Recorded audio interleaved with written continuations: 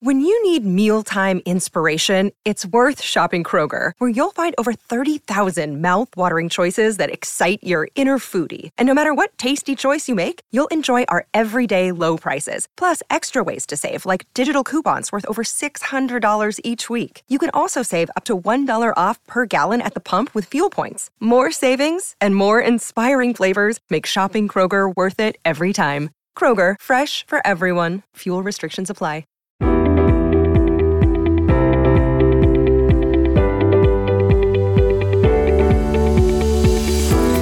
Hello, everyone.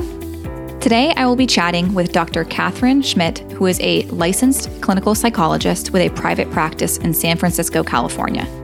She specializes in helping women improve their relationships, alleviate anxiety, and cultivate a balanced, fulfilling life.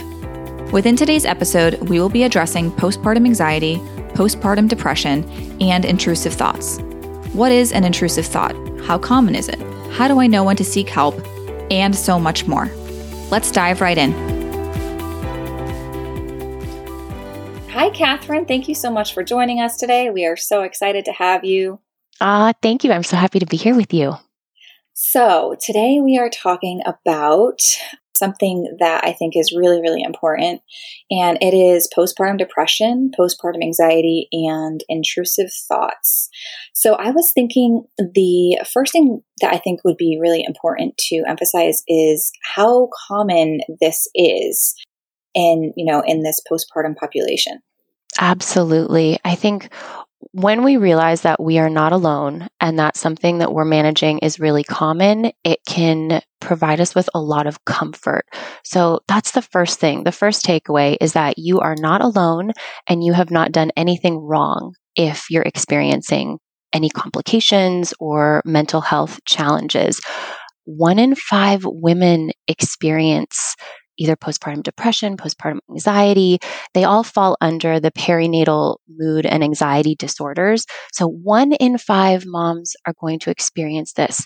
So that just shows you how common this is, right? And I know we're going to be talking about intrusive thoughts today. Recent research has come out that half of moms experience intrusive thoughts while they're experiencing their motherhood journey. So this is just so important to be talking about. That is actually really incredible. I didn't know that. And, I've never actually, specifically sought any help for things like this, but I'm so interested to hear everything you have to say about intrusive thoughts because I'm pretty sure this has happened to me as well. And so can you tell me a little bit about, what are intrusive thoughts? What would classify as an intrusive thought? Yeah. So like I mentioned, half of new moms are going to experience these, but oftentimes we don't identify them as intrusive thoughts or we don't know about this term. So we can feel self-conscious because we're having these thoughts. And what they are is they're images or voices that come out of nowhere. And they can be violent in nature. They can be things that we're afraid of, thoughts, images of hurting our baby, hurting ourselves, things that can happen. They can take a whole host of presentations, but the main thing is that they're persistent and that they come out of nowhere and they can feel really uncomfortable. And if you don't know that these are, a normal part of the experience, it can feel really jarring and you can think, what is wrong with me? A lot of women internalize these thoughts and say, oh, something's wrong with me as a mother. And then it adds to these feelings of anxiety or depression. What kind of mom would imagine something violent happening to their child, right? And then that can sort of start this spiral. But it's important to understand that these intrusive thoughts are common and they're just that. They're thoughts. They are not a reflection of who you are as a mother or as a woman. And it's really important to know that you're not alone and that there's nothing wrong with you for having these thoughts. So I really liked how you said, this is a normal part of the experience, really normalizing these thoughts. Do we know what causes these? Is it like a hormonal imbalance or? Yeah, great question. I think that there's a few different things at play here. One is hormones. Obviously, there's a roller coaster that goes on when we bring baby home and, postpartum, it even goes up to 1 year. So there's all these different hormones that are going through our bodies and that has an impact on obviously our thoughts, and then our thoughts that also impact our mood and our feelings. So there's definitely hormones at play here.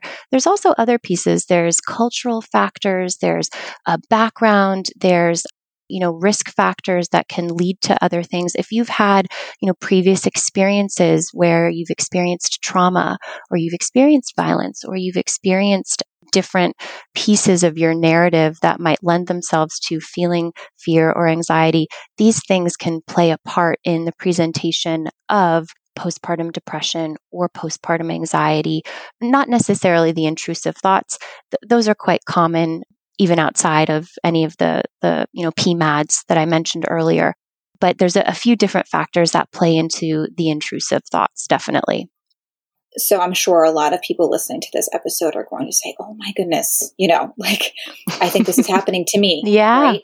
Mm-hmm. So what would be their first step if they're recognizing that this might be them? Yeah. So I think one important thing to stress is when we bring baby home, those first 2 or 3 weeks, they're called the baby blues, right? And we are in such a transition period emotionally, our relationship with our body, our hormones. We have this new person that we're taking care of. We're trying to figure out what's going on with our partner. There are financial challenges. And also, if we've had a traumatic birth experience, or if there were complications that we were not anticipating, those first 2 or 3 weeks at home can feel so chaotic. And it's totally normal to be crying for no reason, to feel irritable, to feel anxious, to feel fearful, to doubt who you are as a mom. This presentation is not considered a psychiatric disorder because so many women experience this. Up to 80% of women experience these baby blues, right? What we want to look for is what happens after those 2 or 3 weeks. Does that make sense? Are we slowly starting to find enjoyment in the relationship with the baby? Are we slowly starting to feel a little bit more comfort in our body? Is our appetite what it was before? Are we able to hydrate? And if we slowly start seeing changes back into a type of life that is certainly different because we have a baby, however, we're not feeling those baby blues symptoms anymore, that shows us that, okay, well, we're functioning okay. What we want to be aware of is when we do not transition out of that baby blues stage. Does that make sense? Yeah, absolutely. Yeah. Yeah. And so I have a question about postpartum anxiety specifically, because, I had this same exact question, but a lot of people in my community were like, well, how do I know that this just isn't, part of my normal anxiety that I was having, before baby was here, or even before the pandemic was here? Yes. Oh my gosh. I know a lot of us have just a lot of anxiety surrounding all of that. How do we know when we need to seek help for postpartum anxiety? Mm-hmm. Yeah. I just want to say I'm right here with you because I gave birth to my son in June and it was, so the pandemic hit right when I started my second trimester. So we were in it together. We were in it together. So I know this feeling of, whoa, how am I going to handle this? What is normal? What is okay? And I do have a few exact things to look for to know if you need extra help. So like I mentioned, I touched on earlier, we want to see if we are able to function in our life. And certainly with a baby, we are not going to be sleeping as much as we would like to or as we were before. But when we do get some rest, are we then able to not feel as anxious or fearful or worried as we were before, right? Are we able to feel a sense of joy or a sense of calmness, even if it's fleeting, because we've got a million other things to do? Are we able to feel that semblance of a little bit of who we were before? Or even when we're rested, even when we've got a little bit of food in us and water in us, are we still feeling that heightened anxiety? So trying to distinguish, okay, is this because I'm not sleeping and I'm stressed out, or is this something that's bigger at play? And I just want to mention the symptoms. When we're talking about postpartum anxiety, the main ones that we want to look for are constant worry and fear, racing thoughts, sleep disruptions.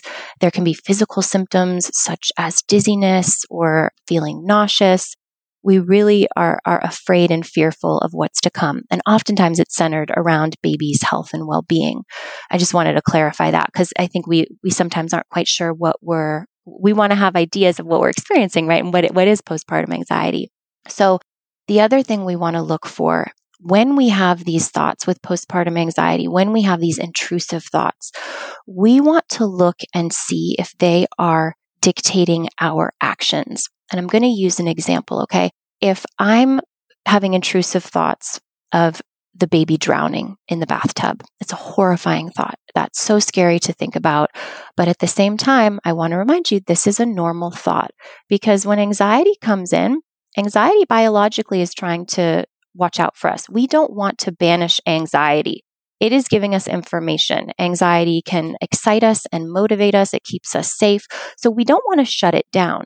What we want to do is speak to it and address it. So back to the example, if I'm imagining my baby drowning in the bathtub, I'm going to acknowledge that fear and go, oh my gosh, this is so scary, but this is just a thought.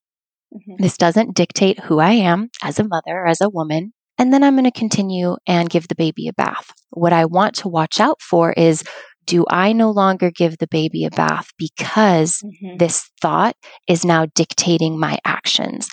That's something to be really mindful of. If you're having intrusive thoughts or fears that you're going to fall down the stairs, are you still going downstairs and just talking yourself through it? Or do you find that you are not going down or up the stairs, right? That's another really important thing to just be mindful of. Right? And one other thing that I want to mention is these thoughts, these intrusive thoughts where we picture violence or these scary things in nature, these things that cause us to feel afraid. These are called ego dystonic thoughts. And what that means, I'll break it down, not the psychology term, but what it means is these thoughts are not in line with our beliefs, right? I do not want my baby to drown. I do not want them to feel any harm. What we want to look out for is when these thoughts are starting to feel like they are in line with our wants. Am I feeling relief or joy in thinking, oh, I won't have to deal with the baby if the baby drowns? And I know that sounds scary to even hear, right? But when we start having those thoughts and instead of going, oh my God, that's so horrific. Why is this thought even coming to my mind? I just want to banish this thought. When we start thinking, that would actually make life easier. That is something we want to be mindful of too. So I wanted to use that example for the moms listening because so often we can think, am I a bad mom? Are my kids going to be taken away from me if I express or talk to someone about these thoughts? That's not the case. We want to look out for, are your actions being changed based on these thoughts, right? Are these scary thoughts slowly becoming ones that make you feel relief because they're going to bring relief to the pain that you're feeling or the discomfort or fear? So those are a few of the things that we want to watch out for when we're talking about postpartum issues. That's so interesting. So are the stairs in general like a very common intrusive thought? Because I have had that with all 4 of my babies. Yes, it is very common because a lot of times intrusive thoughts have to do with things being out of our control. And when you are carrying this new baby that is defenseless and you love them so much, what is scarier than something happening where you are literally not in control of keeping them safe in your arms? That is a completely normal intrusive thought. And it's one that I had myself. My main intrusive thought that I had, the place where we were living when I brought my son home, we had a patio. And all throughout my pregnancy, I would read out there and I was so excited to bring the baby on the little patio balcony and I dreamed of it. And then when we brought him home, every time I walked out there, I would have a fear or an image of seeing him go over the side of the patio. And this feels uncomfortable to say, but I really want to share this because I know moms listening are going, yep, yes, that type of thought. Absolutely. And if me as a psychologist who knows the tools and, has the support system, I just want to normalize that these thoughts do not discriminate. It is every age, socioeconomic status, background. These sort of issues that we're talking about can really impact everyone. And the example that I just mentioned, we're not only sort of mourning the fear that we have now of, well, what kind of mom am I if I'm thinking my baby's going to go over the railing, or I'm going down the stairs and I'm so scared.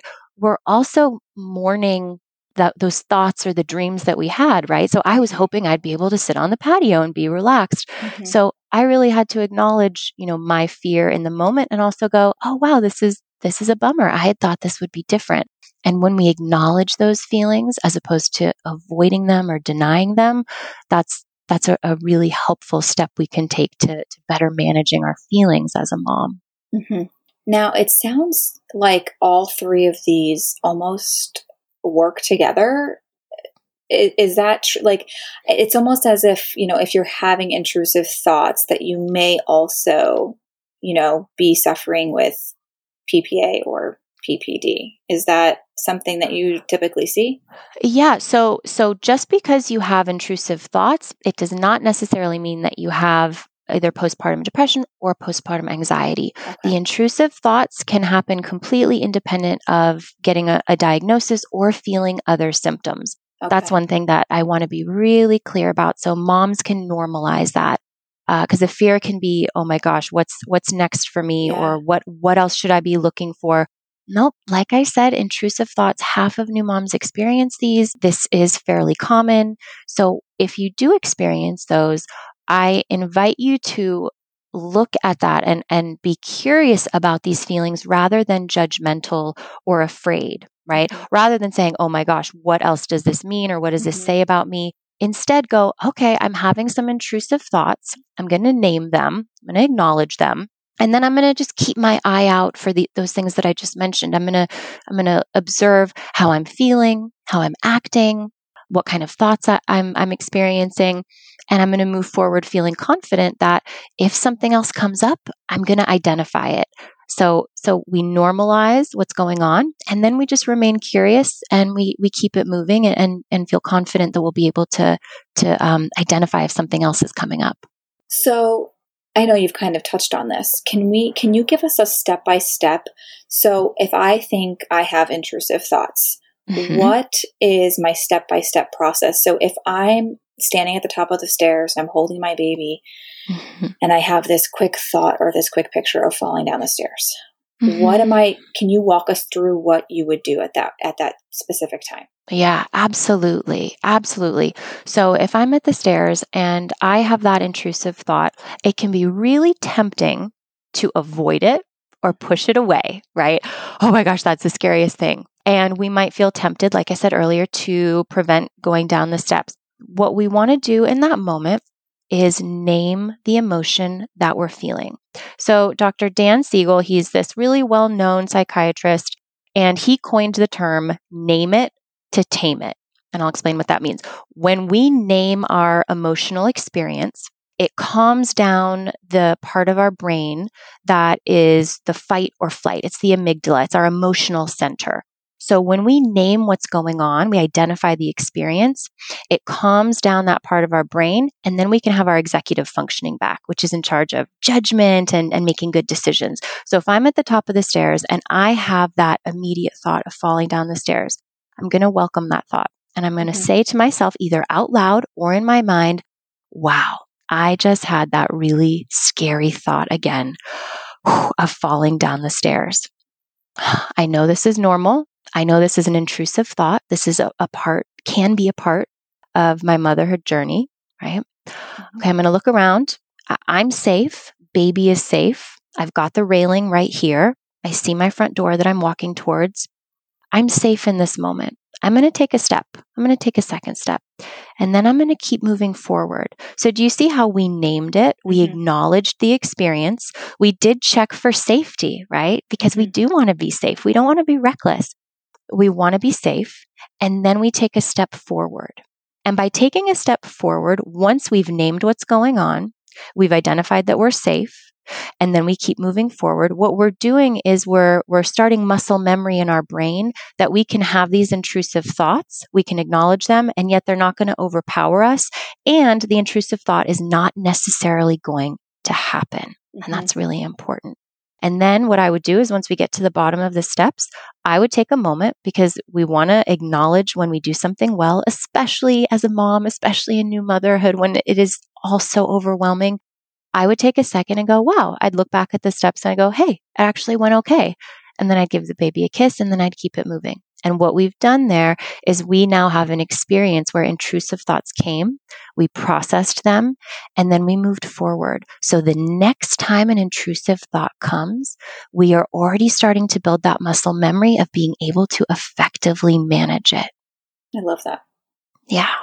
And it's such a simple tool to kind of incorporate. I mean, I even, just speaking with you now, I can think of a bunch of different instances where I've had these very random, and not only just related to my baby, but also my older kids, like I'll picture us, we were on a hike this afternoon and I kept picturing my son was really tired and he's 3 and I'm like, oh my gosh, if he starts running and trips on a rock and then he trips over and then he's going to hit his head on a rock and he's going to be unconscious. And it's like, wait a second.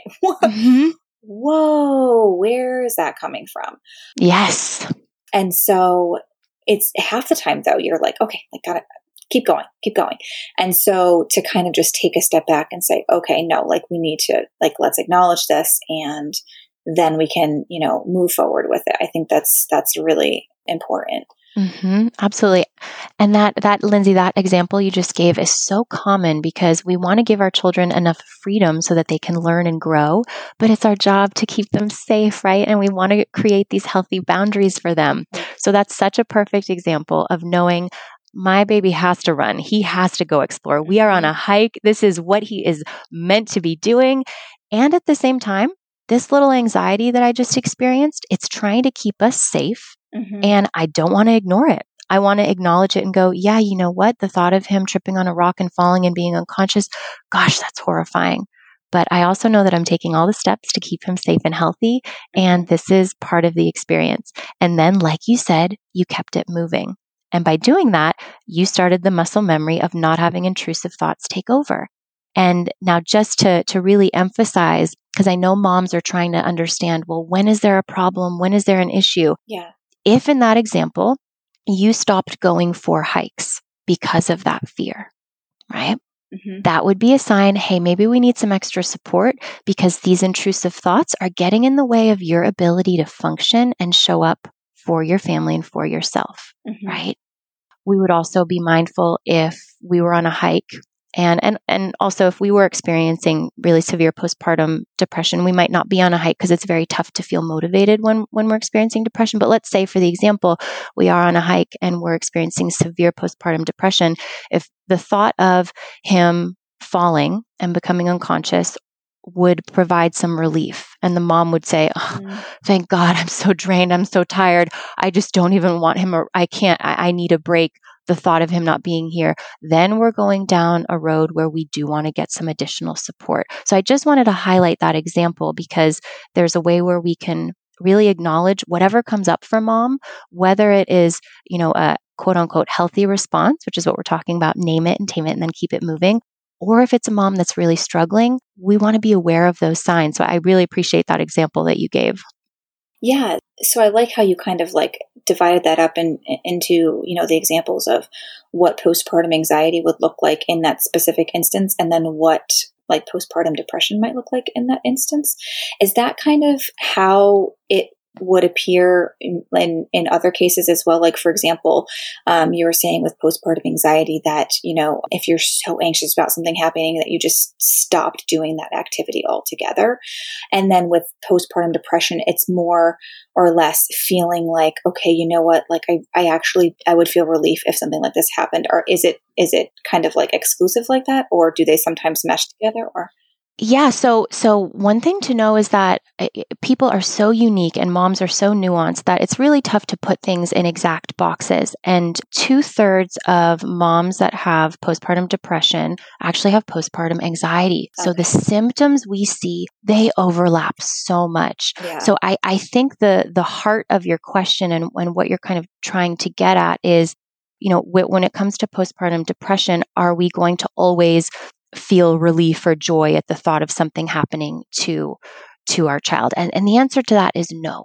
We might have more subtle presentations of postpartum depression. So to describe that a little bit, these are persistent feelings of sadness, of hopelessness, an inability to feel joy or connect or take care of yourself or the baby. And oh my gosh, feeling like such a failure, right? Feeling like I am not attuned to this child. I'm not connecting. Why did I blow my life up in this way? So those are some of the symptoms that go along with depression, in addition to other physical symptoms. So changes in appetite, memory issues, sleep disruptions, trouble concentrating is a really big one, and just overall a loss of pleasure in the things you enjoy doing. So you can have postpartum depression that is more on the mild side because it really is a spectrum. So just because you are, still aware of those thoughts, you're not feeling like you would experience relief or you want things to happen to your child, that doesn't mean that you don't necessarily have a reason to seek support. If you are feeling persistently sad, if you do feel hopeless, if your appetite hasn't come back after the baby blues, if you're feeling like, why did I do this? If those happen, if those are coming up, that's a sign that support might be really helpful for you. And we want to take care of you and address these issues before it gets to the point where you're having those more severe thoughts, right? Does that make sense? Mm-hmm. Yeah, absolutely. Yeah. So for those that are specifically experiencing postpartum anxiety, what are some specific tools or strategies that they could use? Yeah. So when it comes to anxiety, it's that feeling of fear and worry and discomfort. And we've all experienced those feelings before, the racing thoughts. What we want to do is we want to not deny or avoid those thoughts. We want to address them. And that's why I mentioned sort of when we walked through it earlier, naming those thoughts, speaking to ourselves, because when we try to deny those feelings, they come back even stronger. Okay. So one of the things that we want to do is we want to vocalize these fears. We want to get them out so that it's not just in our head and in our heart. We want to share this with someone. So that might be our partner. It might be a therapist. It might be journaling. In some way, we want to express what's going on or at least acknowledge what's happening for us. And this also works in two ways. If we share with our partner or a member of our community, people that care about us, if we say, hey, I'm feeling super anxious, and we describe what's going on, the hope is that they're going to provide some support and they'll provide some empathy. And that right there, asking for help, is one of the biggest things that you can do in order to get support and in order to help these anxious feelings. We want to access our support system. We also want to do smaller things too. If we know that we're worried about getting all the right nutrition and we're worried about getting tasks done and it feels like the whole world is just overwhelming us right now, well, maybe having someone drop some food off, maybe hiring a meal delivery service might be helpful, right? Doing small things where we allow our partner or our support team to provide that relief for us can be a really helpful way of managing these anxious thoughts. Yeah, I love that. We kind of touched on postpartum anxiety, postpartum depression, intrusive thoughts, kind of how to differentiate between all of those, when to seek support. Is there anything else that you wanted to touch on? I know we have a lot of questions that pertain to this from the community. I just wanted to see if there's anything you wanted to touch on before we jump into those. Yes. So I loved your question about like concrete tips. I love step-by-step things. So let's break down a few more steps you can take to manage your mental health if you're starting to feel overwhelmed. And like I said, this doesn't necessarily have to be something that fits within a diagnosis, right? Being a mom is hard. Let's normalize that we feel anxious, we feel fearful. And what we can do is take small steps throughout our day to create meaningful routines and a system that can provide support. So I'd love to just give a few more tips before we get to the questions. Is that cool? Love that. Yeah. Beautiful. So what we want to do is we want to notice our triggers. Okay. So we've already talked about the stairs. We talked about the balcony. If I know that the stairs are a trigger for me, about 10, 15 feet away, a few minutes before I get to the stairs, I'm already going to be talking to myself and going, all right, we're walking up to the stairs right now. you know what, last time I talked myself through it and everything went okay. I'm feeling confident that it's going to go again. It's going to, go really well again, but I'm just going to acknowledge it. Stairs kind of freak me out a little bit. I'm holding my baby. I'm going to give him a kiss on the head. All right, we're at the stairs now. And then we process it like we already went through, right? So we want to know our triggers and prep themselves for it. So if we know that at the end of the night, seeing all of the bottles and the dishes in the sink it's really triggering for us, I might go ahead and ask my partner ahead of time, you know what? I want you to do the dishes at that time, right? I am going to assert my needs. First, I have to acknowledge them, right? I want to acknowledge the trigger. Oof, okay, it's the dishes at the end of the day. That is the trigger for me. I spiral out. I'm super worried, right? We've all been there. Mm-hmm. I'm going to preemptively tell my partner, this is how you can support me, okay? So knowing your triggers. We also want to manage social media. There is so much that we consume, right? Mm-hmm. That can be triggering for us. So when the mute button came to be, all of us in the mental health field just like rejoiced because it's such a good tool to mute people or forces or whatever it is that is not contributing to us. And also, if we're trying to calm our anxious feelings, we do not want to be surprised. Okay. So we only want to be consuming social media and news that is bolstering us and making us feel better. So we want to manage our social media, right? And then the other thing that we can do is we can have small routines because being a mom is really hard. Trying to fit self-care in is really difficult. So if I know that every morning I'm going to have my Hydro Flask, I'm going to have my big carafe of water and I'm going to fill it up and throw some lemons in there, and I know I'm going to be hydrated throughout the day, this might sound like a small thing, but that's one way where I am initiating self-care. I'm getting hydrated, I'm taking care of myself, and I am now setting that pattern where I'm taking care of myself. If I know that once a day, me and the baby, we are going to get outside, we're going to get some fresh air. The reason why these small moments are so important is that in our nervous system, there are two systems. There's the sympathetic nervous system and the parasympathetic nervous system. And I'm going to keep it really simple without all the psychology jargon. But the point is the sympathetic nervous system is the fight or flight. So that puts all of these hormones in our body that cause us to feel stressed out, cortisol, adrenaline. Ooh. What we can do is to activate sort of the opposite side, the parasympathetic nervous system. That's the one that is in charge of rest. It helps our immune system. We feel replenished. It counteracts the stress hormones of the sympathetic nervous system. The way we activate the parasympathetic nervous system is by doing all these really beautiful self-care tasks, getting fresh air, putting healthy food in our body, stretching our body. I haven't exercised since I've had my baby. I'll be completely honest. That's not the priority, but stretching in some capacity, moving your body, getting fresh air, going on a hike, listening to music, journaling, all of these things can feel, it's trivial. It's fine. I'll be okay.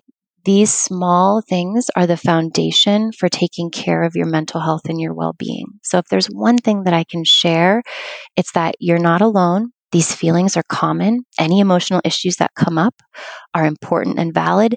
And I encourage you to welcome feelings that come up and do these small tasks throughout the day, because self-care can really be a game changer, and it can really activate the parasympathetic nervous system, which helps us feel so good.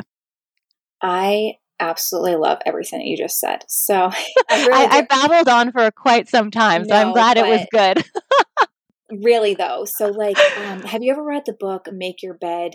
It's by... like a general or somewhat. Yes. Yes. And it is, so I've only read a little bit of it, but the general theme is that, listen, if you do one thing all day, right? And you just make your bed first thing in the morning, you're setting yourself up for success, as opposed to getting out of your bed, leaving it a mess, and proceeding on with your day. And so I am very much in that camp where I'm like, make the bed. And I have very rarely not made the bed. And I can absolutely tell you those days were terrible. I'm exactly the same way. Right? Yeah. Right. I mean, it's, and some people, that kind of thing doesn't bother them. And I Right. think that's great. And sometimes I wish I could be that person, but a lot of people, right? And so it's the same thing with like, okay, I come downstairs before I start my day. I make myself my big jug of water, like you said, with my ice and my Oh, and do my you actually, lemon. you do that too? Oh, I love it. Well, yes, but I don't do the lemon, but I do. Yeah, I do my little concoction, and I get started with it's like today. So funny that you said it. Today, I didn't do that until literally right before I got on this podcast, and I felt like a dehydrated, like just shriveled up prune all day, and I'm like, oh man, so it just goes to show you though, it really is those little small things. So for those listening, I feel like just even making one tiny small adjustment to your day, just think of something that you do every day that brings you joy, something so simple. It could be, I really like getting up and reading from the Bible. I really like getting up and making sure that my nails are done, whatever it is. It could be literally anything. And just doing that one thing every single morning before you attend to everybody else, and just seeing how you feel after a week. I feel it's a game changer. Oh, huge. It's a game changer. And I want to share, when I first brought my baby home, and it was so overwhelming, and I was experiencing intrusive thoughts, and I also had postpartum insomnia where I could not sleep.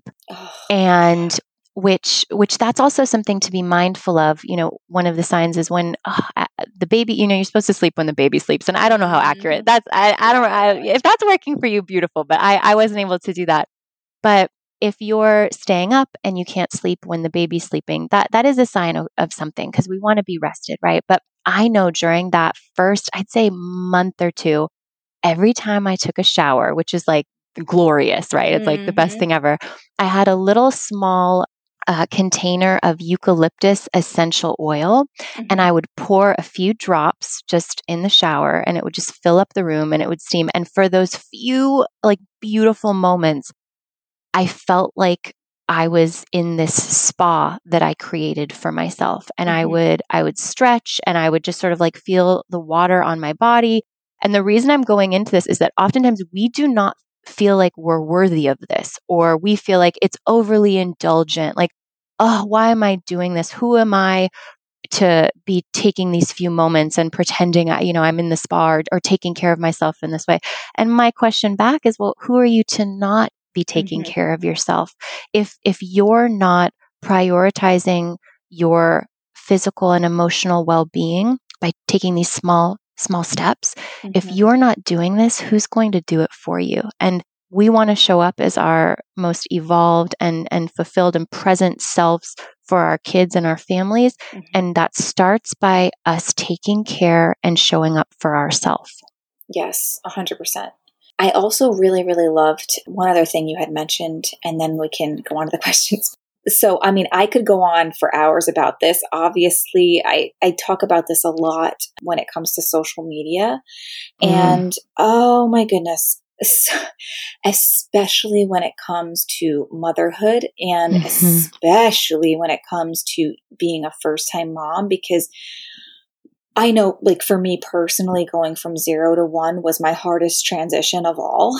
You're going from, no children to having a child. And so that to me was just so devastating. And just, we had a lot of issues in the beginning. And I had been, I had my blog at the time, but I actually completely stopped.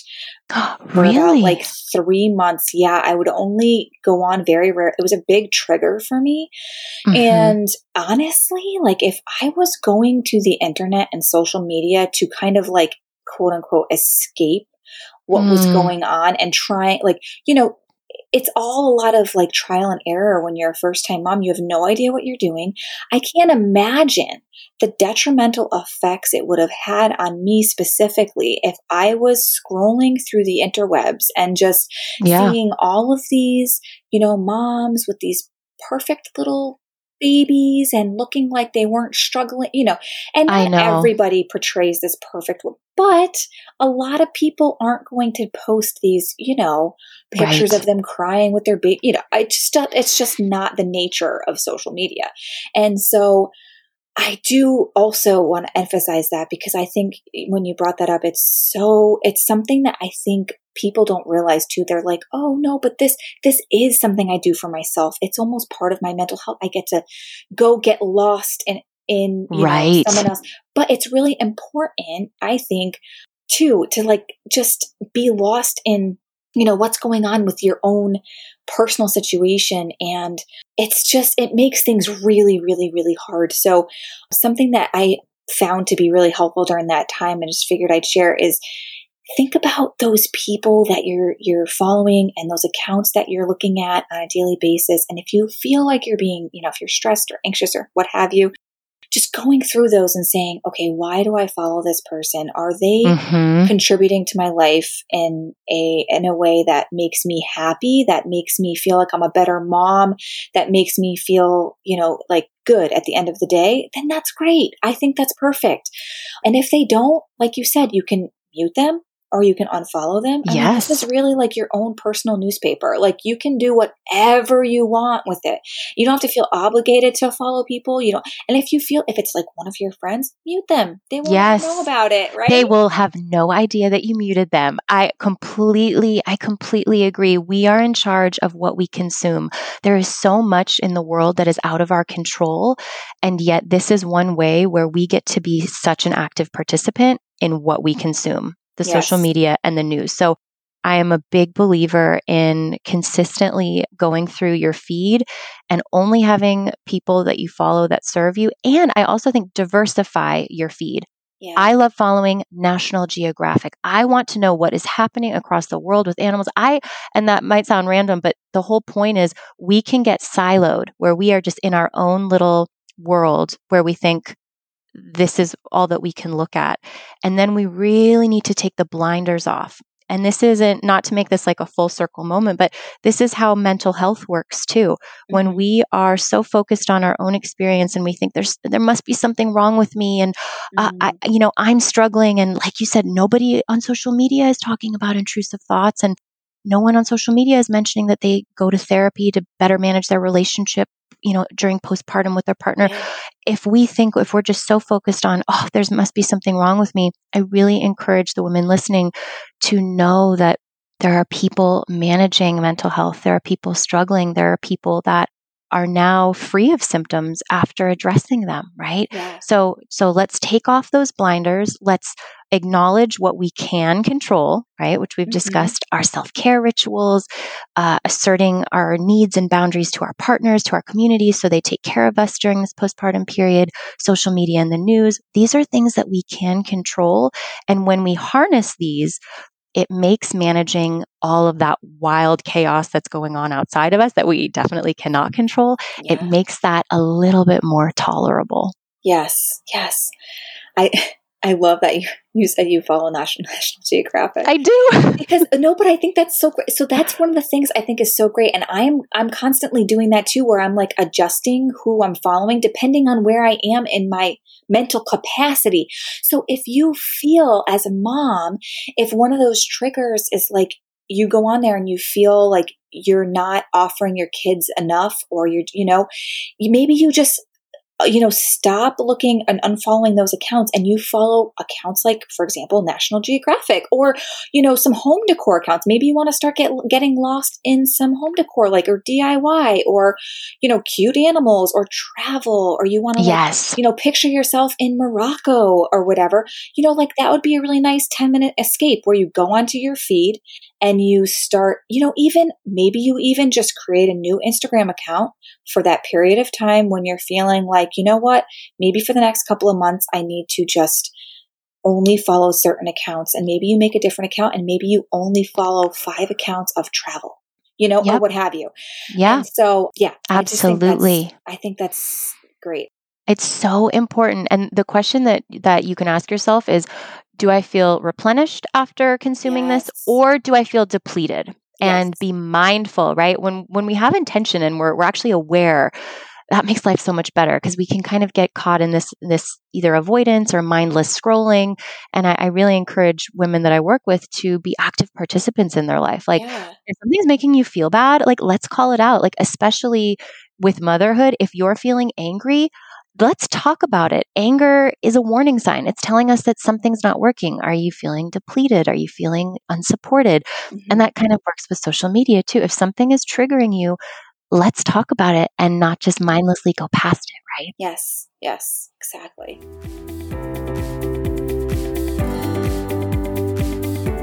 Are we ready for questions? What do you think? I'm so ready. Let's do it. We're so ready. All right, let me pull them up. So we have the first one here. If you have postpartum depression once, are you more likely to get it again?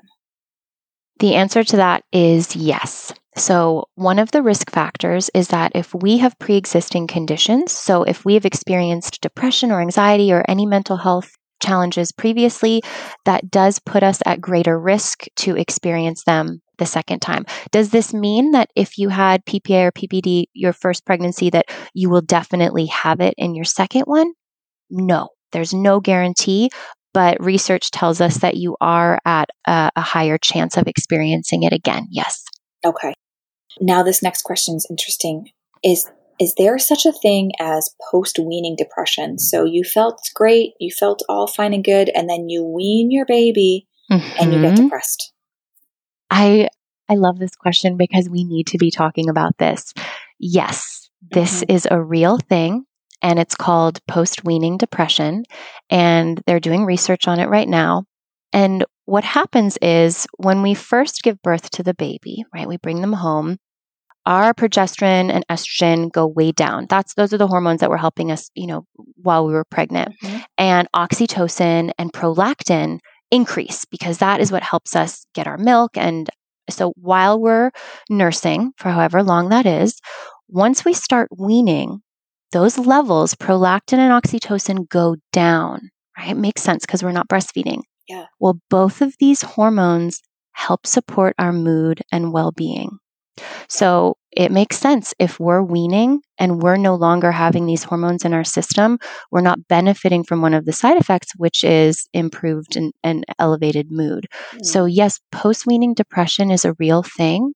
And if you're feeling heightened symptoms, like what we talked about earlier when we discussed depression, if you're feeling those, reaching out for support is absolutely valid because the hormonal changes and the things that are going on in your system are absolutely worthy of focus because it's a real thing. Yeah. And that actually just made me think, I feel like you had mentioned a couple of times throughout the podcast is that, some of these moms will feel really shamed that they're having these thoughts and so much of this can be hormonal related, and it's I feel like that's so important to kind of drive home is that we are all experiencing these different levels of hormones. We're all going to have different reactions to it. Right.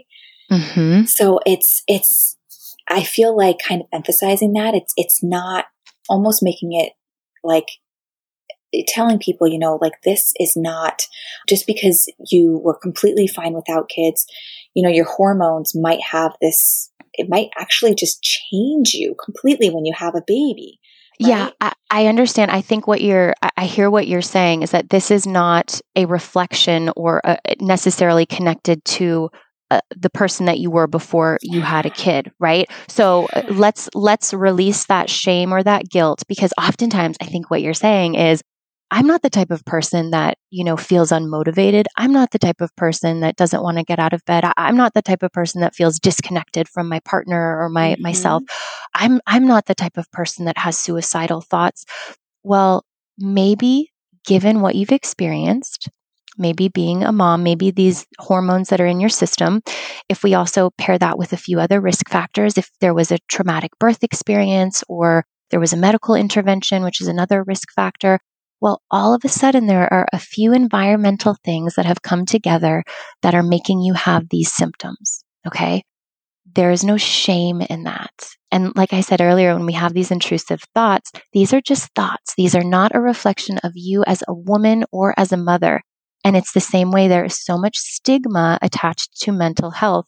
that we think, oh, I shouldn't admit this. What does it mean for me as a mom if I'm not feeling immediately connected to my baby? Everyone's obsessed with their baby when they first bring them home. There is nothing wrong with you feeling this way. And there are specific steps, which we can get into a little bit later, that you can take if you need further support, reaching out to a maternal mental health specialist, right? If you do need to go on medications, there are ones that you can go on that do not interfere with breastfeeding, right? So there are steps we can take, but the first thing we've got to do is acknowledge these symptoms, actually listen to our body when they're telling us what's going on, and then take steps and be aware of the stigma that might lead us to not acknowledge them, right? Yeah. Yeah. And I think, thank you for kind of taking that from me, because I'm thinking in my head, I'm like, I feel like we really need to touch on this. How do I explain this in my head? Yeah, I heard you. I got what you were saying. You got me. I gotcha. It's late.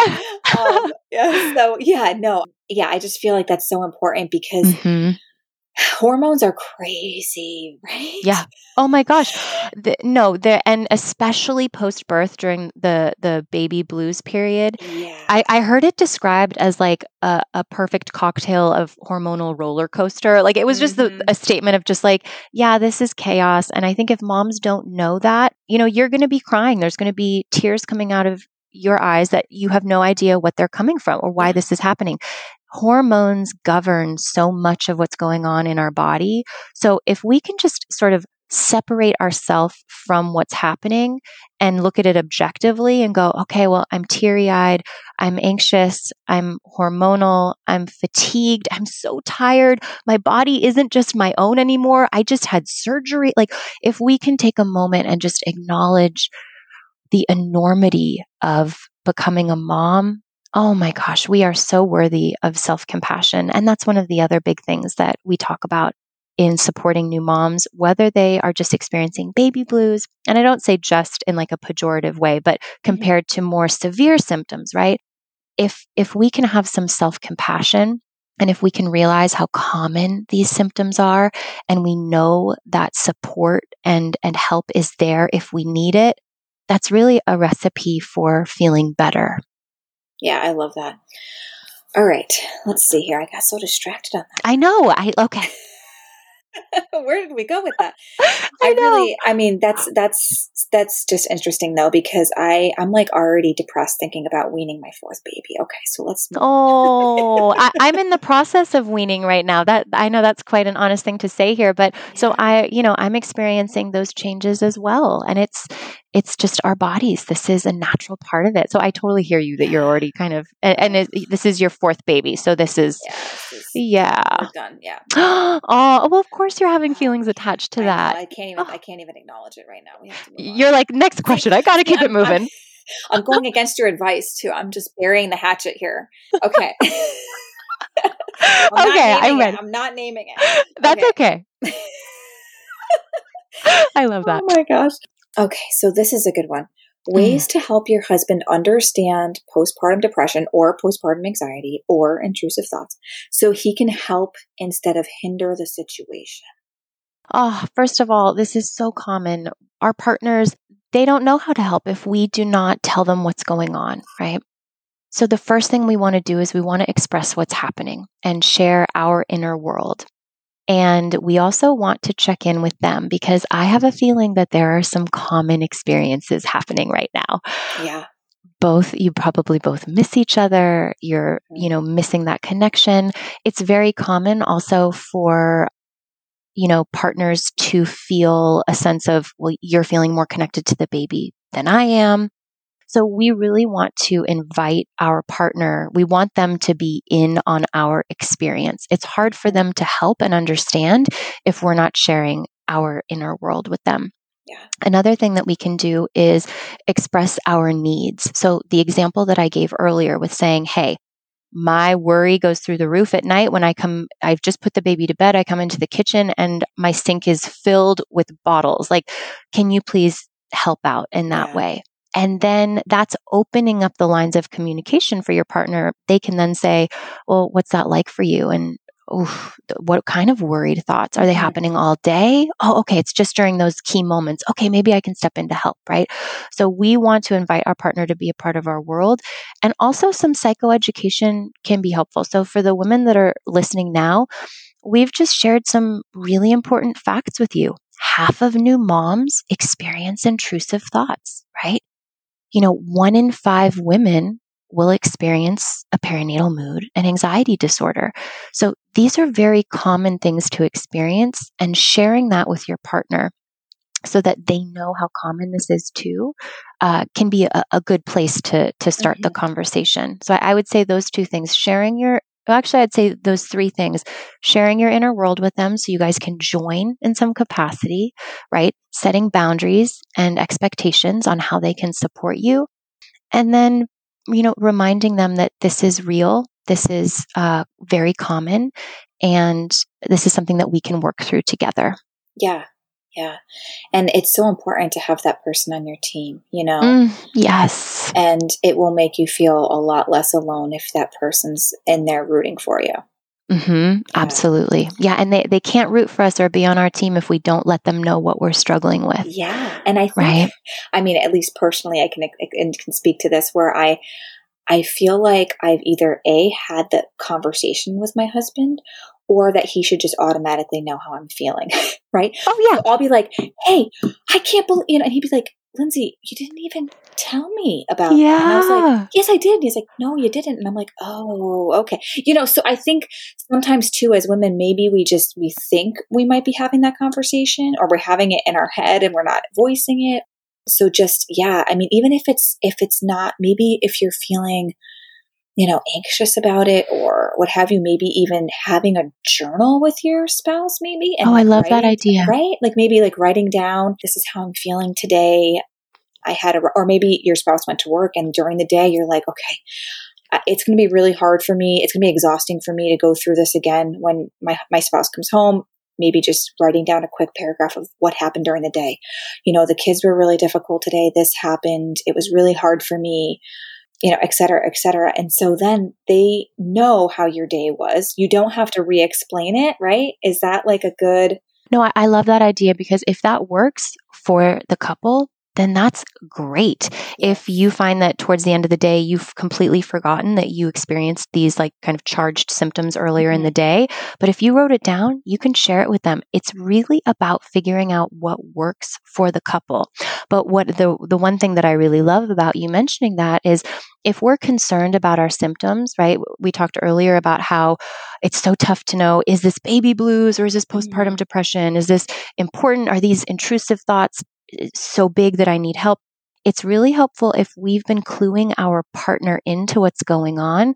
They can see if things are escalating and getting more severe, or they're seeing if symptoms are resolving. So they can say, hey, babe, I've noticed that it's been a week and a half since you mentioned that you've had any sort of intrusive thoughts.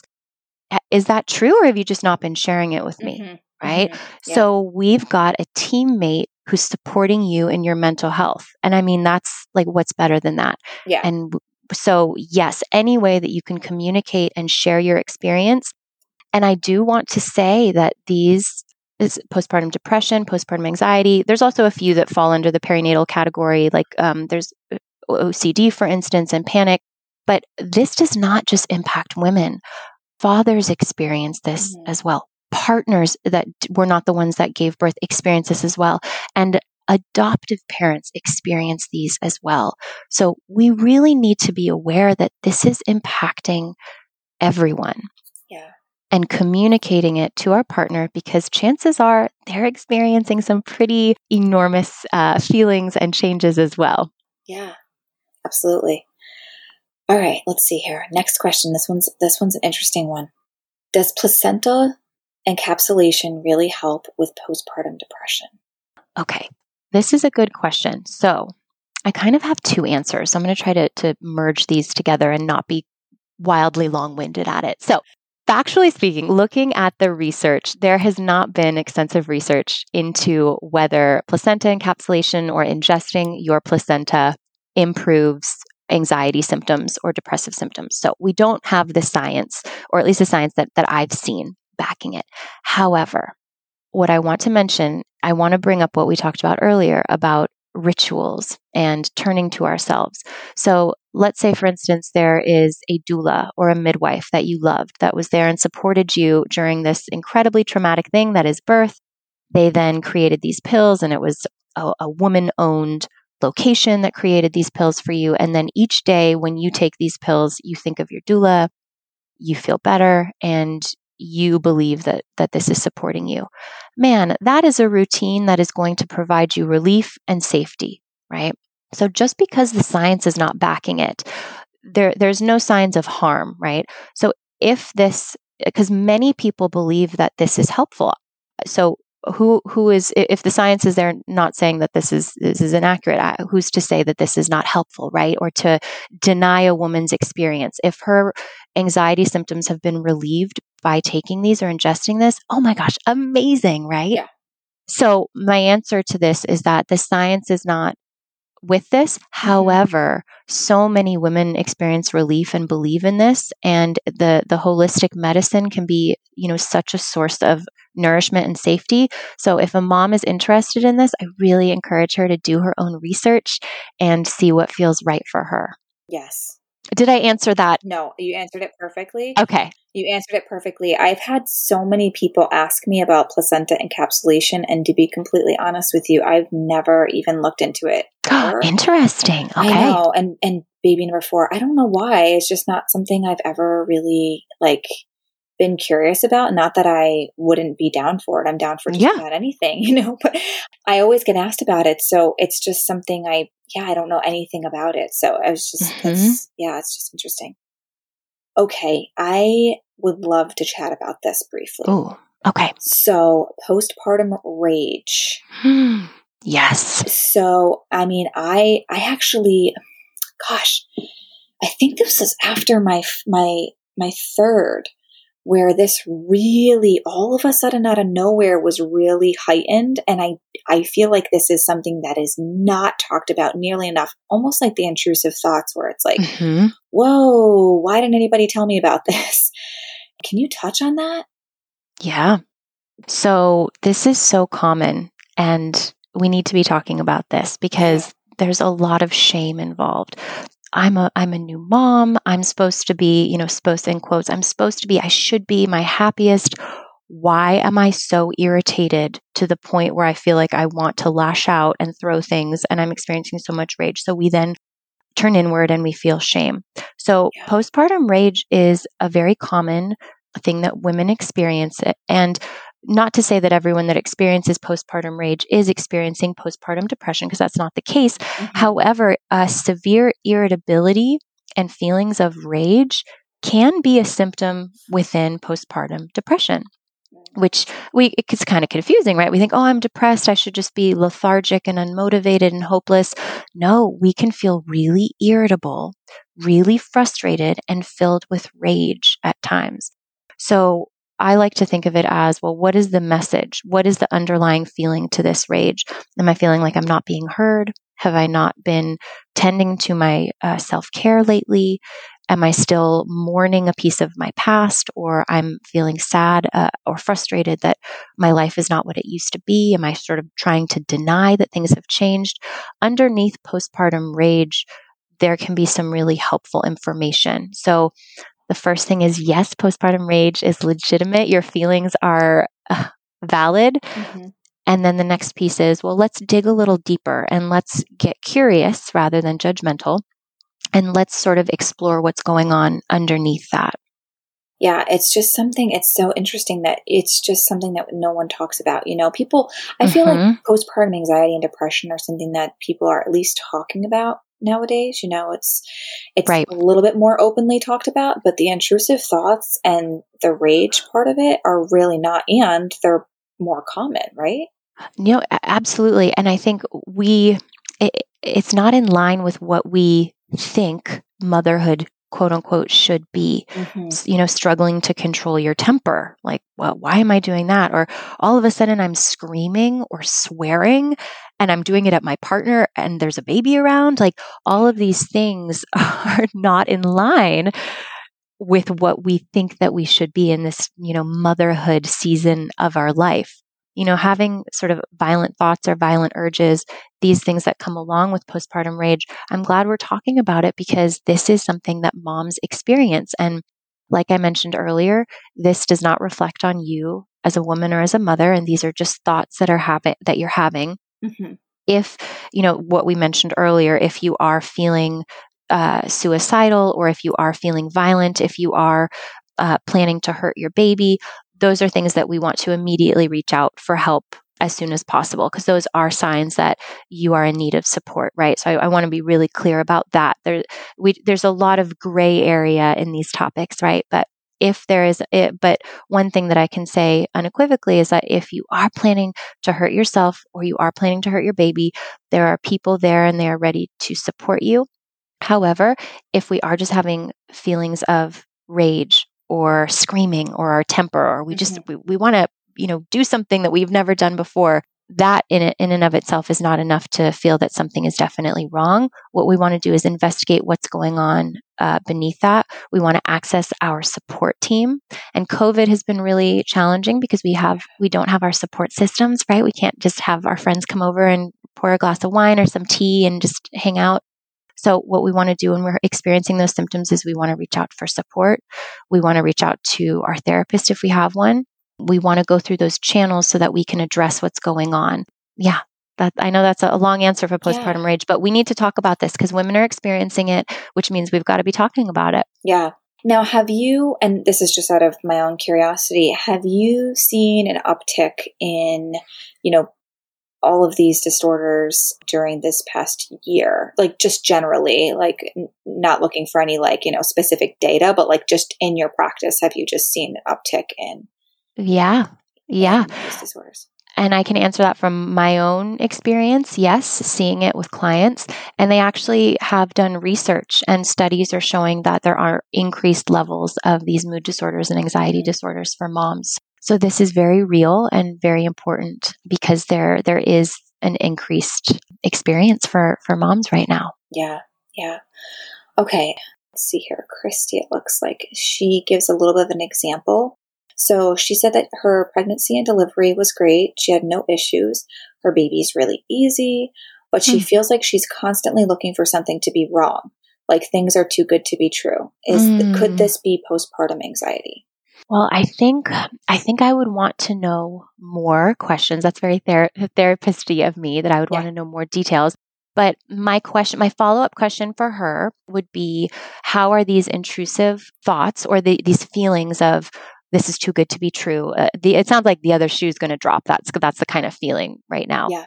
How are those impacting her life? So are these intrusive thoughts just coming up every once in a while and she's able to manage them effectively and move forward and experience joy with her baby? Or are this feeling that, oh my gosh, this is too good to be true? Are these persistent and are they pervasive and are they showing up in all different aspects of her life? Depending on that answer, it's going to really dictate what's going on and the steps to take to remedy that. In answering that question, I just want to be clear that it's less about, do I fit into the box of something, and more about, well, how are these symptoms showing up? How is my functioning in my life? And if I'm not functioning well, or if I need extra support, boom, I know that there are steps I can take, right? So, but what she's experiencing, that's, my heart feels for her, because when things are going good, man, it's scary. And we feel like things are going to change or go the opposite direction. So I so hear her question and feel for her. Yeah. Yeah, absolutely. All right. So I know you touched on this very briefly, antidepressants and breastfeeding. So I know a lot of people get concerned, well, if I do seek help, maybe they're going to suggest that I go on something. Is it going to be safe for the baby? Is this something I should just wait for? Or maybe I'll just try to fix it at home by myself because I don't want that. Yeah. So can we talk a little bit about that? Yeah. So I think you hit the nail on the head that moms are afraid that they're going to be told that they have to be medicated.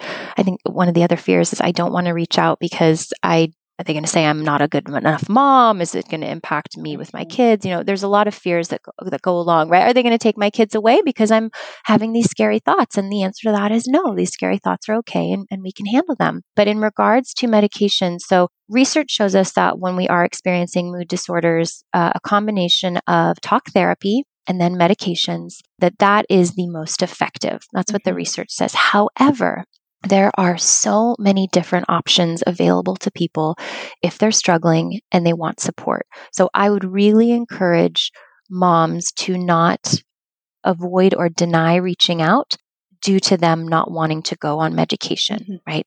There are talk therapy, there are options, there's a support system that you can build up. You do not have to go on medications. However, they are highly effective, especially with these disorders. Now, I'm not a medical doctor, so I think speaking to a psychiatrist or your GP is definitely the way to go. But when we look at new mothers and we look at supporting them with these challenges, talk therapy and medications can be really helpful. And specifically, they do not interfere with breastfeeding. I know I mentioned that earlier. That's one of the biggest fears. I'm trying to feed my baby and you're telling me I have to take these pills. Nope. And like I said, I'm not a psychiatrist, so I encourage you to speak to someone about that. But SSRIs are highly effective and they do not interfere with breastfeeding. And I also want to note that a lot of women do not reach out for support because they think this is going to sign me up for years and years of therapy. And I'm going to have to talk about my youth and talk about, I don't want to open up these can of worms. I'm already struggling so much as it is. I don't want to have to delve into this. I want to be really clear. There are forms of therapy that are present focused and it takes a few months to address what's going on. And you can begin to feel relief very quickly if you're working with a mental health clinician and getting support. So I just want to be really clear that people are not signing up for some intensive thing. If you're having symptoms, if you want support, yes, medication is available to you. Nobody will force medication on you. And any clinician that you work with that is a good support system will provide the type of treatment that will support you best. And it does not have to be long-term treatment necessarily. Good. Great. Okay. So this is a good one. How do I know if I'm just sleep deprived or experiencing postpartum anxiety or depression? I mean, obviously we know as moms, you and I both know, I mean, you can be sleep deprived for months.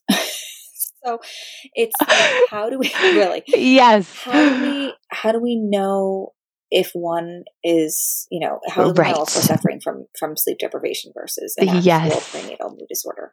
Oh, and the sleep deprivation is so real, and it's so, it's very intense. One of the ways that we can distinguish between the two, if this is just a sleep challenge or if it's something else, something like a mood disorder, when you do get a little bit of rest and you're able to do something that you enjoy because you're feeling rested, whether it's watching a show you love, doing a hobby, doing pottery, spending some time with your partner, if you get a little bit of rest and then you are experiencing joy or feeling present with your baby or feeling a sense of enjoyment, that is more inclined to have it be based on sleep deprivation.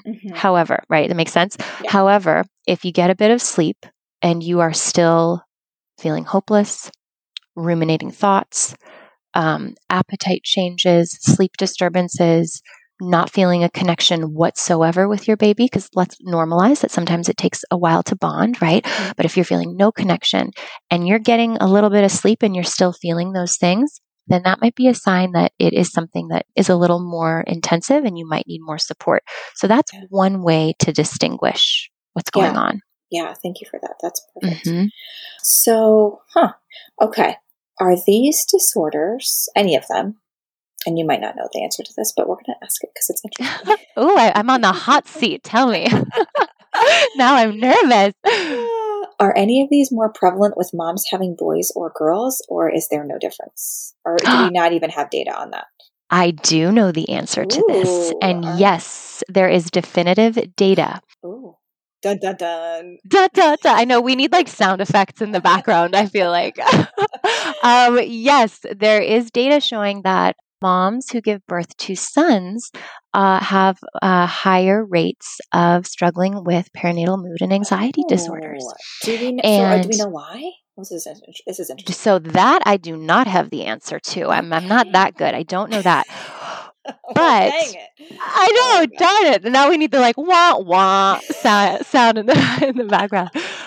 So yes, research shows us that moms who have sons tend to have higher rates of these disorders. However, that does not mean that if you are giving birth to a son that you will have these disorders. I just want to be really clear. But yeah, it's pretty wild that the research is showing us that. So that's something to be mindful of. Yeah. Okay, so last question. I feel like this is a good one to end on. Okay. How do we find counselors that specialize in PPA or PPD in our community or telehealth?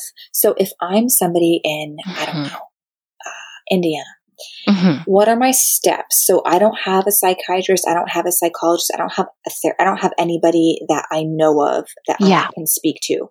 What are my first steps? What do I do? Right. So great question.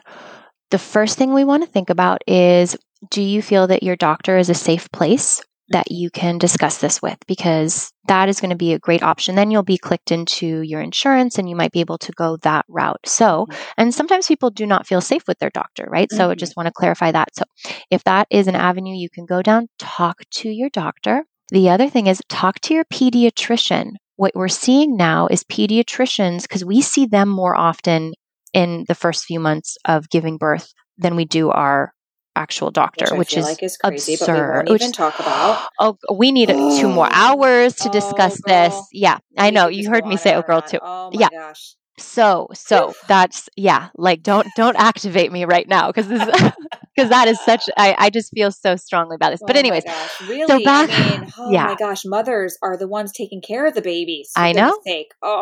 I know. Okay, let's move on quick. Okay, so we're gonna name it and tame it. We're both frustrated that this is the reality. Now let's set it aside. Okay. So what I was saying, we are more likely going to be seeing our pediatrician. Pediatricians now have questions that they ask at the bottom where it's not just doing checkups on your child. They're also asking about your mental health. So if you're having issues, you can voice that to your pediatrician as well. And I'm mentioning this because I want you to know that you're not alone in this and there are people that are there to support you. And a pediatrician is there to support you. If you're having issues, they can be someone that can point you in the right direction. So you're already not alone. If you're taking your child to their doctor's appointments, and if you're part of an insurance panel, or not panel, but you have an insurance, you're supported, that's an avenue you can go down, right? But if that's not an option, if you go to Psychology Today, I love that I'm like doing an advertisement for them. But if you go, you can go and you can type in maternal mental health, and they'll get a whole list of practitioners that list themselves as experts and quality support systems for you. Now, if you mentioned the example being in Indiana, if you are very far away in the middle of nowhere, that might not be the best option. However, there is teletherapy. And there is teletherapy on Psych Today as well. So you can go do maternal mental health. Okay. And you can find someone and access teletherapy. And as a therapist myself, I want to share something with you because a big obstruction from getting help is people are like, it's not going to be a good fit. I don't want to reach out to this person. I also don't want to pay a bunch of money for like that first session and it's awkward. Most therapists, myself included, do 15-minute free consultations. So you get a sense of them, they get a sense of you. There is no money exchanged. Quality clinicians also know if it's not a right fit, we want you to get support wherever it feels best for you. So do not feel uncomfortable or like, oh, I have to stick with this person because I did the free consultation. Nope, that's totally okay. So go on that website. You can do in-person therapy or teletherapy, and you can do the free consultation. I say shop around a little bit, do a few consultations, get a feel for it, especially if this is your first time with mental health. The overarching theme here is that there is support for you. Yeah. All right, perfect. I'm going to put that in the show notes so that we can have everybody have access to it.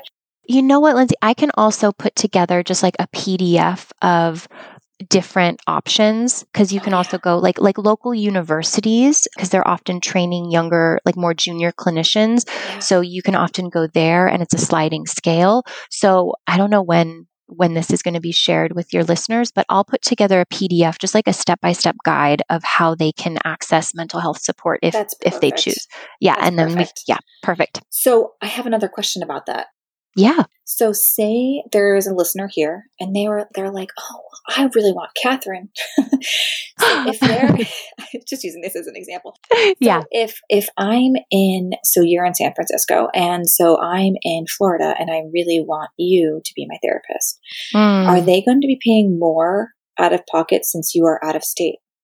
So there's actually something that if you're not in this field, you don't realize. All of us have to be federally, and mind you, this is different, psychologists, therapists, coaches, but therapists, for instance, and I'll speak for me as a doctor, as a psychologist, we have our federal license. So we have to pass tests to be a psychologist in the United States. And then we need licensure in our state. And in California specifically, I am only able to work with clients that are in California. Right. That's their rule. So when it comes to teletherapy, you really have to investigate, well, where is this person located? So for instance, I would not be able to work with a resident of Florida or Indiana, for instance. However, there are coaches and, different types of clinicians and different modalities that, you get to see what works for you. But just to answer your question, you have to be mindful that there are constraints on location. Yeah. And the reason why, so I didn't know the answer to that because I had done some very brief research back when the pandemic first hit.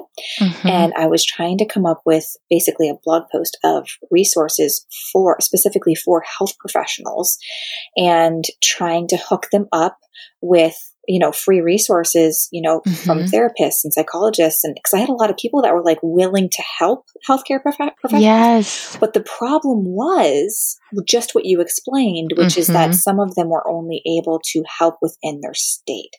And so I think that that's just important to kind of drive home because it might vary. But now does the Psychology Today website give you, like, if you wanted to, could you put in your state and it would give you people that you got it. Okay, perfect. Yeah, you just put in your zip code and they bring up a whole bunch of people close to you, which is awesome. Okay, awesome. Perfect. Yeah. All right. So I have two last questions to ask you that are completely unrelated to the podcast, but is there anything else you wanted to talk about or wrap up? Is there anything you wanted to add that you think we might have missed? Let me think. I think we have done an excellent job of covering what the symptoms look like, how we can sort of examine how our functioning is, and if we need extra support.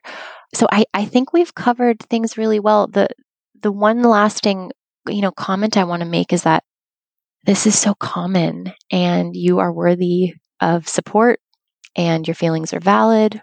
And, 1 in 5 women are going to experience these disorders, and 80% of us experience the baby blues. So mm-hmm. just know that you're not alone as you're examining or experiencing this. And please know that if you are struggling, there is help available, and you don't have to feel ashamed of what's going on for you. Yeah.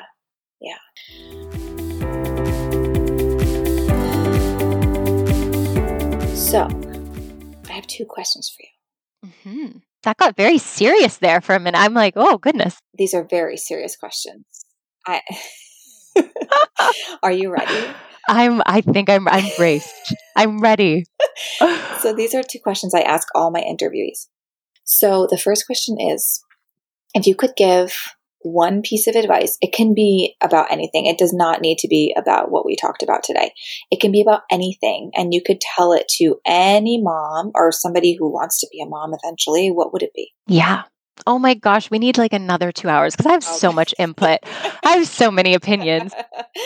Okay, so I think the one thing that I would want to share and that I wish would have been shared with me is that, we get a lot of messages and they're kind of like very black and white thinking. One is like, get ready to never sleep again and you're not going to see your partner for 18 years. And like, you're not going to feel at home in your body, and like very, very intense kind of scary messages we receive, right? And then on the other end, oh, this is euphoria and it's the best thing you'll ever do. And everything else pales in comparison. And I think what I appreciate is that there's this beautiful gray area in the middle where we honor both of those extremes, the extreme fatigue and frustration, and then also just being a mother is the most magical thing I've ever done, right? In between those two, there's a gray area, and the day-to-day experiences of being a mom are very fulfilling, and we get to create the experience however we want it to be, and it doesn't have to be in extremes. I think that's really important to know, that we're not setting ourselves up for either wild success and amazingness or get ready for your life to be terrible. Like there's a beautiful middle ground in the air in there, and we get to choose to live there. Yeah, I love that. That's perfect. Yeah, and grape water. I would share. Grape water's helpful. Right? Can I interject that like every new mom should know that grape water is really helpful. Grape water will get you to that middle ground. Yeah. Oh my gosh, that should be like the name of my biography, because that's so true. Oh my gosh. Yes. Okay, and then the second question is, so how many kids do you have? I have one son. One son. So if you could, and he's young, but if you could feed your family one thing that you would all enjoy, that's super quick and easy, what would it be? Oh my gosh. This is an interesting question. So is this like, is it a food that like has an emotional connection that I just like really want us all to enjoy together? Or is it like, this is quick and easy and we're all happy? Quick and easy and everybody will eat it. Like I want to give, okay. Yeah, because okay. Families are, moms are always like, oh gosh, I just need more like recipe ideas in my arsenal. Yes. Okay. I know exactly what you're talking about. So I would say sweet potatoes. Get a few sweet potatoes, cut them in half, put them in the oven. I think it's like put on 425 for like 20 minutes. Mm-hmm. Don't quote me on this, and then it's so healthy. It's so filling. And then you can make like a topping with like dill and yogurt, and it's really nourishing and filling. So take some veggies. Moral of the story, take some veggies, put them in the oven, and call it a day. Yeah. Is that boring? Should I like be more adventurous, you think? No, first of all, the sweet potatoes are a great idea. I actually was just looking at, I'm always like trying to figure out what to feed Maggie. I'm like, oh my goodness, what should I feed her today? And there's like a million recipes with sweet potatoes. Are you kidding me? They're like great. And you can like puree them, you can mash them up. They're great for introducing to babies. They're like, oh my gosh, yeah, my son's loving them. So that's a really good question. I think once he's a little older, have me back and I'll answer, and I'll have like a way better answer because he'll be having full meals and good food. Yeah, exactly. Or he won't, and he'll be super picky. You never know. And then I'll need your input, and then I'll be listening and going, oh my gosh. I don't know how I would answer that question. Oh my gosh, but you have to think about it because I'm curious how you would answer that. What would it be? You know what? It would be, so I found this random recipe a long time ago. It was like a ranch skillet. And so I'll kind of explain what's in it. I've kind of adjusted it slightly over the years. So basically it's like 2 bags of whatever rice you like easy, like the 90-second microwavable rice, or you don't want it to the microwave, you just throw it into a pan and just kind of like heat it up. And then you get a rotisserie chicken at the store. You're going to dice it up. Mm-hmm. If you don't eat meat, just omit that. And then you can do some broccoli and some Brussels sprouts and cut them up small, put some olive oil on there, some salt and pepper, put it into the oven, roast that. And then in your bigger pan, you put in your rice and then the cut up chicken. And sometimes I'll do bacon. Oh my gosh. Break it up really super small. And then once the veggies are done, add that all into the pan. So it's like one big pan of deliciousness. And then there is like a quote unquote, like a ranch seasoning that you can make with just all of your seasonings at home. So like, it's dillweed and garlic powder, onion powder, that sort of thing. And then you sprinkle that all over the top. And then my kids literally every time I've ever given this, they eat it up in 2 seconds and they just drizzle ranch dressing over the top. Oh my gosh. Oh, they love it. It's like the best thing ever. And you can really adjust it. Like, however, if you don't like Brussels sprouts, you can do something else, a different vegetable. Oh, this sounds amazing. I feel like you need to share this with us as well. Like, do you have this written down? That needs to be in the show notes. Oh my gosh. I do. It's on my blog. I think I put it up like 2 years ago or so. This is so great. I love that we're talking about that we've like swung the pendulum. We're talking about like really intensive emotional issues and then we're also like, oh my gosh, the dill weed in the ranch is a game changer. Oh my gosh. It is. It's like one of those things that's just, it really, I mean, for adults and kids, it's just something that like everybody will like. And even if you have a kid, like my son just will not eat a veggie. I mean, good. Really? Gracious. I mean, eventually maybe, who knows, but we are not in a good position right now. But I always offer them and he just takes his little fingers, he takes those little veggies. Oh my goodness. Puts them on the side. Mommy, no. And I'm like, okay, not today, but maybe a different day. We'll see. Oh, you're so patient. Oh, I love it. He's very sweet about it, at least. It's not like he's throwing them across the table, but yeah, he's just, so, I mean, your kid will just take out what they don't want, And he'll just delicately put it to the side and say, no, thank you, Mom. No, thanks. Yeah, no thanks. Oh, well, thank you for I turned the question back on you. I'm so sorry. I just wanted to hear your answer. Totally fine. I mean, now you know. Now I know. And now I'm hungry. That sounds really good. I know. I am too. It's 9:45. I like definitely can't eat right. I gotta go straight to bed. You're probably getting ready for dinner over there. We're going to have it in a little bit, but my husband has my son, so I've been all yours, and this has been amazing. Thank you so much for coming on here and taking the time. I know we've been chatting up here. I think this is my longest podcast to date, an hour and a half. I'm honored. Is that a good sign that we've just gone on and on? Yeah. This is such an important topic that I feel like we could spend hours on just one of those topics, on just postpartum anxiety or just postpartum depression. But I feel like this was a really great overview that you provided that gives people the resources they need for that like next step, Mm-hmm. Absolutely. Yeah. And that they feel empowered, that they have some understanding, they know what to look for, right? Because there's a lot of confusion involved. And they also know that if you have to take these next steps, you have an idea of what it might look like. So there's maybe not as much fear involved because, mental health is so important. And because of the stigma, we often don't reach out. And I want moms to know that their experience is valid and real. And if they are noticing things that are getting in the way of their functioning and their joy and their ability to be present in their lives, gosh, there absolutely are resources available. That's just the message that I really want mamas to hear. Yes.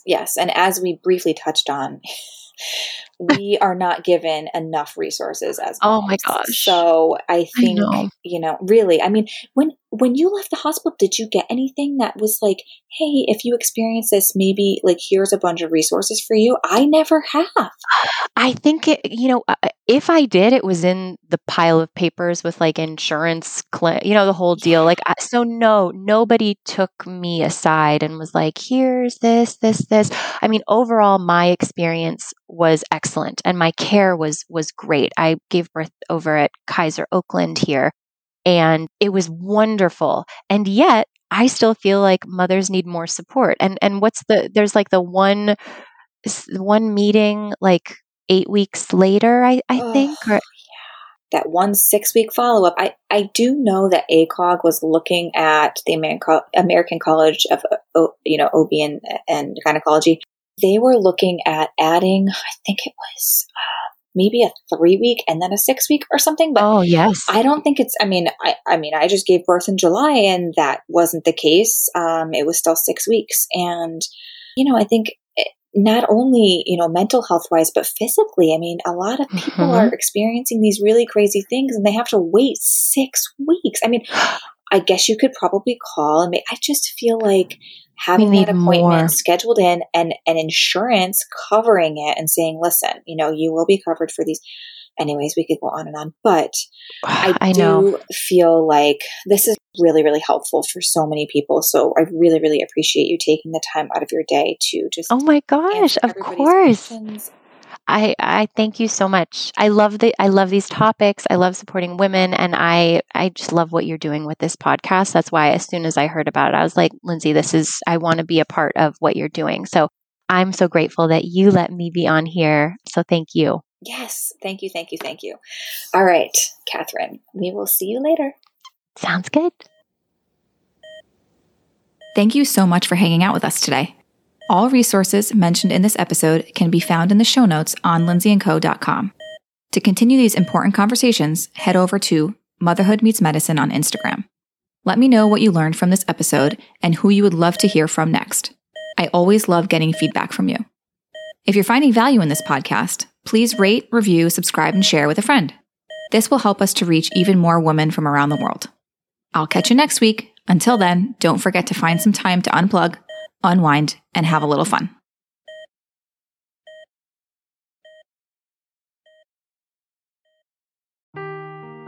Seeking the truth never gets old. Introducing June's Journey, the free-to-play mobile game that will immerse you in a thrilling murder mystery.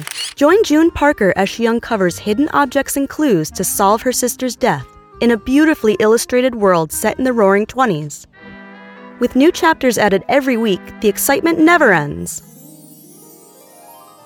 Download June's Journey now on your Android or iOS device, or play on PC through Facebook Games.